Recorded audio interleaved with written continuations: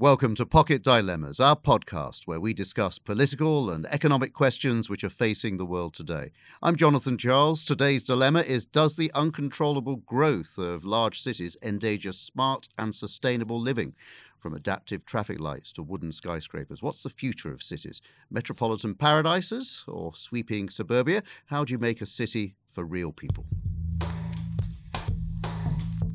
What are pocket dilemmas? Are algorithms biased? Will robots take away your job? Do you trust cryptocurrencies? How do we bridge the pay gap? What is the future of poverty? This is Dilemmas at ebrd.com. So in ants, for instance, the communication is very simple. I think they have about 8 different hormones they release, but just it's like having 8 words on a language. But they create very complex organizations. So humans, we are not that different from ants, but somehow 6,000 years ago, we started building cities. So in that case, it's incredible how many little individual decision-making generates such a complex system that actually is very hard to understand. I like to think of myself as a bit different from an ant, but that was Ivan Pazos, award-winning architect who invented the city growth prediction algorithm. By now, most of us have heard that that when you get to around 2050, the world's population is expected to reach the staggering 9.8 billion mark. Nearly 70% of people are expected to live in urban centres, with technology disruption reshaping urban landscapes. We're left really to ponder how to transform our cities for the future of living, working and governing. Since the very beginning of cities, humans always had a tendency to plan how their future cities should look. However, some plans and ideas were so far-fetched that perhaps we should just mention them. Quartz Online offers a great selection of myths surrounding the future of cities, and let me just give you a few examples. In the 1920s, a popular science mock-up of the city of the future suggested a town built vertically rather than horizontally would be the way forward, with aircraft landing fields on top of buildings, spiral escalators going 4 levels underground, self-reliant building communities with schools and businesses intermixed with housing. Perhaps that's not so far off the truth.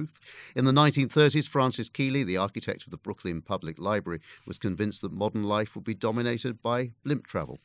Well, we could have another blimp crisis, I suppose. Who knows? How do we predict what the future of the city looks like? To find this out, we reached out again to Ivan Pazos, the architect and the lead author of a study which uses an algorithm to predict the growth of cities. He explained to us how we can use disruptive technology to see how cities will grow and how we can improve our policy making. So what algorithm can help is to help you to understand better how the city works or how any system works. Yeah, well, a lot of times policy making is driven by a little bit like populism or just what, let's just do what people want. But many times policymakers or governments, they introduce some policies and they don't really know what that policy is going to happen. So the governments introduce a new policy, and then 10 years later, we see what happened.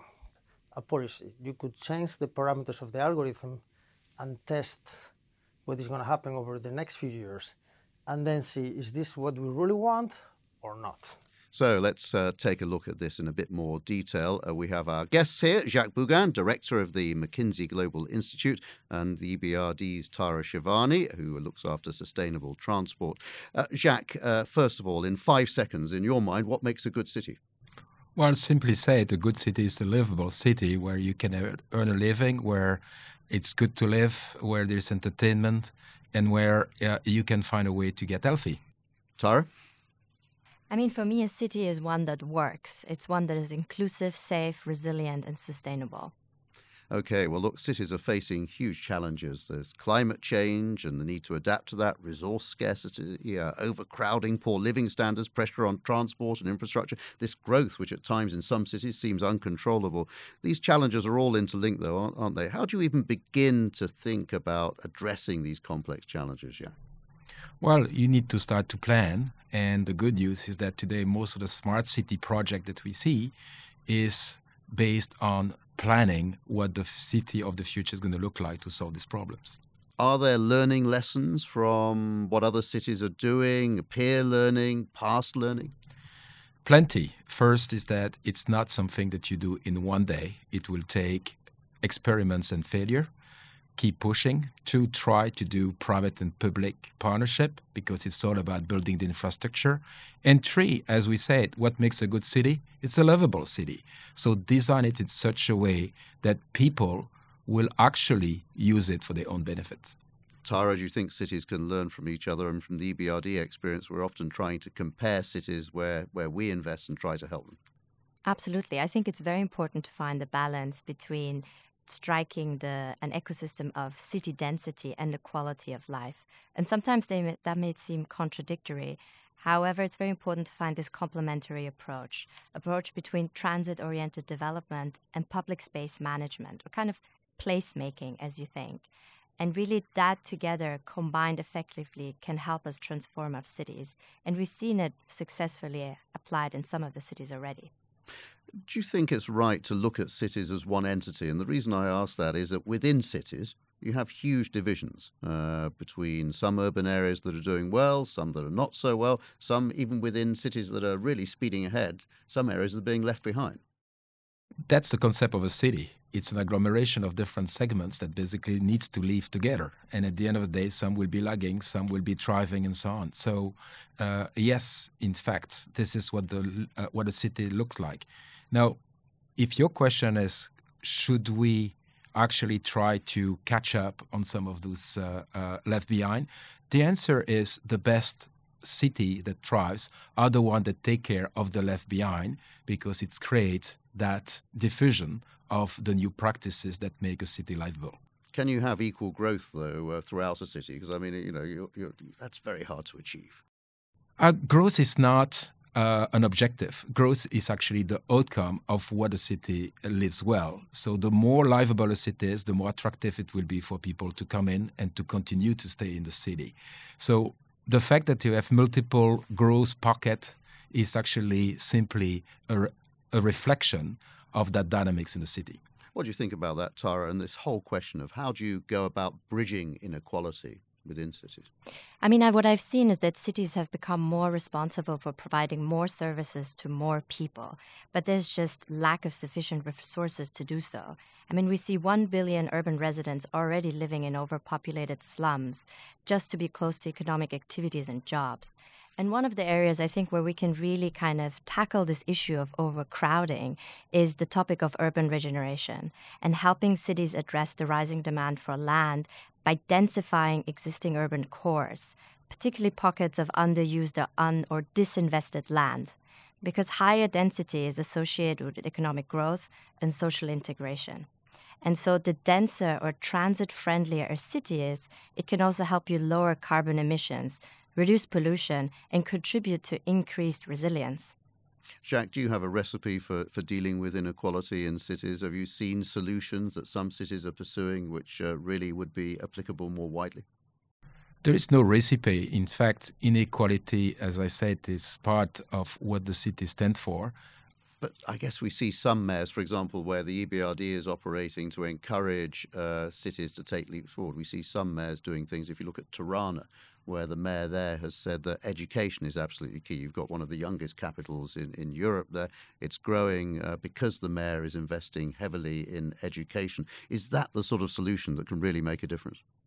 It will make a difference in the sense that education is one of the fundamental way to make sure the city is becoming livable. But the principle is that you're going to have to work on many dimensions for a city to be livable. You have to work on the design, you have to work on the infrastructure, you have to work on the education, you have to work on the fact that companies are coming back into the center of the city to create, obviously, that work, livable cities and so on. So the insight is, it's not a one-trick pony. You need to basically, in parallel, work on 5 or 6 of these dimensions to make the city livable. And the cities like Toronto, the cities like Los Angeles, cities like New York, cities like Stockholm are all working in parallel on 5 or 6 dimensions to make the city livable. And part of that making a city livable, Tara, is investment in transport and sustainable infrastructure, isn't it? Absolutely. I think sometimes, it sounds very trivial, but basic infrastructure makes all the difference in people's lives. And sometimes a road is all it takes, really, because it's about access to markets, roads, access to education, opportunities to link the rural to the urban areas, and really this topic of urban regeneration. How can we ensure that cities focus on development or relocation of specific assets towards ensuring more connectivity, reconstruction of new parks, civic spaces, repurposing underutilized areas such as ports and other former industrial sites. These are all examples, I think, where really a city can take action and create more opportunities for growth and jobs. Let me remind you, you're listening to Pocket Dilemmas, our podcast where we discuss political and economic questions facing the world today. You can download, subscribe and rate us on iTunes, SoundCloud, Spotify or anywhere you get your podcasts from. And our dilemma today, does the uncontrolled growth of large cities endanger smart and sustainable living? Jacques, let me ask you, technology. There's been a lot of focus on technology being the solution to cities. Smart cities, that phrase was all the rage. It's a bit less now, perhaps. But where does technology fit into this equation? Well, the promise of technology was that if everything is smart and scalable, people will start to use all these new applications that will make cities livable. First point is that technology does not solve the problem. It is that people want to use these applications. It's a lot about incentive and actually behavior. The second point is that technology is today at a stage where it's becoming much more powerful than just simply digitizing an infrastructure. If we think about the issues of transports, the issue of transports is not optimizing transports. It's optimizing multi-modes of transports. How do you make sure that when you come to train, then the metro will give you the right link to where you want to go? And that's problem of solving this network of multi-modes. It's too complex today for your brain to do it. Technology can help doing that. So smart technology, artificial intelligence, these tools of data is possibly the promise for technology to finally help city to grow and be much more livable. Tara, where does technology fit in from where you're sitting? Well, to paraphrase Bill Gates, he once said, we tend to overestimate the changes that will happen in the short term and underestimate those in the long terms. And I really think that is the example of technology. And Jacques mentioned the topic around mobility as a service, really, that I think is a key one that also addresses the kind of bridging the gap around inequality. We see that really blockchain technology paves the path for transforming mobility as a service, where a user may access different modes of transport, three-wheelers, bus, metro, train, on just a single platform with seamless connectivity. And that is really a paradigm shift in redefining the customer needs in terms of service rather than the mode of transport. And the affordability really kind of comes in because it makes sense for using digital payments that are integrated across all modes of transport. And so far, payment systems today in many of our systems actually charge a transaction fee of between 0.5 to 5%. And this hampers the faster uptake of digital payments. But if you can eradicate that through the use of blockchain technologies, then all the users of a city will be better off. We talk very blithely about cities, and we've been talking just about the word city, but actually all cities are different. It's a very different approach, presumably, you'd have to take to building a brand new city to trying to adapt an old city. A brand new city, you can make it as state-of-the-art as you want. You can make it as attractive to people as you want. We've got huge numbers of cities, very ancient cities, whether they're London or Paris, wherever they happen to be, it's a far tougher task, isn't it, adapting them? Well, the challenge is adaptation. And as you have said, if you happen to be a very powerful city with a design which was fitting an industrial revolution, it's very difficult to migrate it to a knowledge service revolution. You got the legacy problem.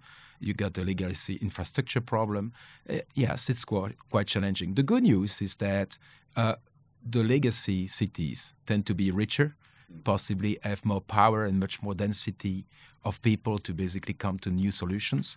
The new cities have the power of a clean sheet and can actually piggyback on some of the findings of the first smart city deployment. Where does the private sector come in here, Jacques? Because clearly there's not enough public sector money to really do all of this work. So how do you incentivize the private sector to do even more? That's a fact that today the private has not possibly invested to the level of the potential of what the smart city is going to look like, especially if you want it to be livable. Our estimates is that 50% of the cases, they could be better off by doing a public-private partnership where the return on investment is actually quite good. So first, we have to show them the reality of the use cases. Two, we need to make sure that the two parties trust each other. It's not necessarily the DNA and the culture of the public and the private to talk to each other. And three, let's stop about looking at the history of public-private partnership based on pure physical infrastructure. As Tara had said, the world is moving to digital infrastructure, to services, to intangible. That's where the promise of the public-private partnership is actually there. And that question, Tara, of PPPs, public-private partnership, they're not easy to engineer, to bring the two sides together. There's a lot of it we're trying to do in the EBRD, but it's difficult. Do you find good examples where that's happening? I mean, I agree definitely that well-structured, well-managed PPP programs can contribute to innovation and efficiency and financing of the private sector in a single package. But I think the problem is that we've seen across our countries of operation is one of manifold, and one of the big problems is one of scale. When you're looking at investing in smart city technologies, you really have to, as Jacques says, take a holistic approach, and just investing in, let's say, automizing building infrastructure, investing in sensors, IoT sensors, by itself is just too small of a scale to really consider for us to kind of say that this is significant enough. So what I think is very important is PPP partnerships have to be designed in a way that is really attractive for the market to kind of look at this as a holistic investment package. And that is sometimes a bit challenging. Let me remind you our dilemma today that we've been considering is, does the uncontrolled growth of large cities endanger smart and sustainable living? If there's one thing, just in conclusion, I could ask you both, one thing that you think we should really focus on, what would it be? Where should our focus be to get this right, Jacques? One thing, dare, try, and scale. Tara? One thing I think would be try to balance the inclusiveness with the sustainability angle when you are designing and planning for your citizens. Okay, look, my worry is what happens if we get this wrong, if we don't achieve this, where do we get to, Jacques? That's a tough question. I like to ask tough questions. A city is composed of so many dimensions. So yes, you're going to fail on a few, but you're going to basically win on a few others. There is no single case of smart city experiment that we've seen so far where everybody has been excellent and basically get everything right. But the fact of the matter, if you got 5 or 6 out of the 10 experiments that you do to work, it's enough for having a city to grow. The last thing I would say is pretty much what Tara said. There are a few dimensions of livable city that overweight the rest. It's obviously the way that you can still live decently in the city, affordable pricing of houses, easy ways to flow into the city, i.e. avoiding congestion. And of course, today it's about pollution and sustainability. Thank you very much, Jacques. Thank you, Tara. I mean, having listened to all of that, I think my conclusion would be the stakes are huge here, because with the vast majority of us in future, even more of us living in cities, if we don't get this right, the downsides could be pretty horrendous. But if we do get it right, actually the potential and the economic potential is absolutely huge. Let me remind you, you've been listening to Pocket Dilemmas, the podcast which explores the political and economic problems shaping our world. We'd love you to review us on iTunes. You can email us at dilemmas@ebrd.com. We always like to hear from you. Follow us on Twitter @EBRD. This is a debate that we're going to be continuing as we look at this trend on cities in the months ahead. So you'll be hearing more from us on this. But for the moment, goodbye. This podcast was brought to you by the EBRD. We'll be back soon with a new episode. In the meantime, send us your feedback, suggestions and ideas on dilemmas@ebrd.com. And remember, reviewing and rating us helps others to find us. Until next time.